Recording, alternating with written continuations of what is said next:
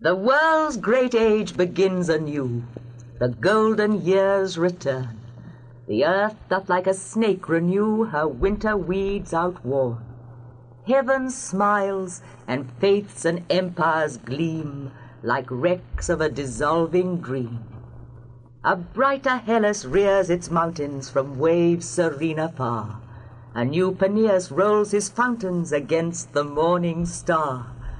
Where fairer Tempes bloom, there sleep young Cyclades on a sunnier deep. A loftier Argo cleaves the main, fraught with a later prize. Another Orpheus sings again, and loves and weeps and dies. A new Ulysses leaves once more Calypso for his native shore.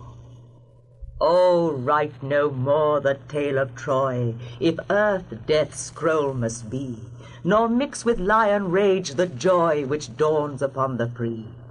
Although a subtler Sphinx renew riddles of death Thebes never knew. Another Athens shall arise, and to remoter time bequeath like sunset to the skies the splendor of its prime, and leave, if naught so bright may live, all earth can take, or heaven can give. Saturn and love their long repose shall burst, more bright and good than all who fell, than one who rose, than many unsubdued. Not gold, not blood their altar dowers, but votive tears and symbol flowers.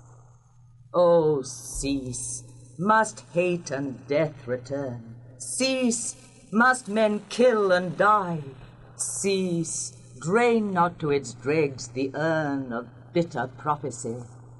The world is weary of the past. Oh, might it die or rest at last.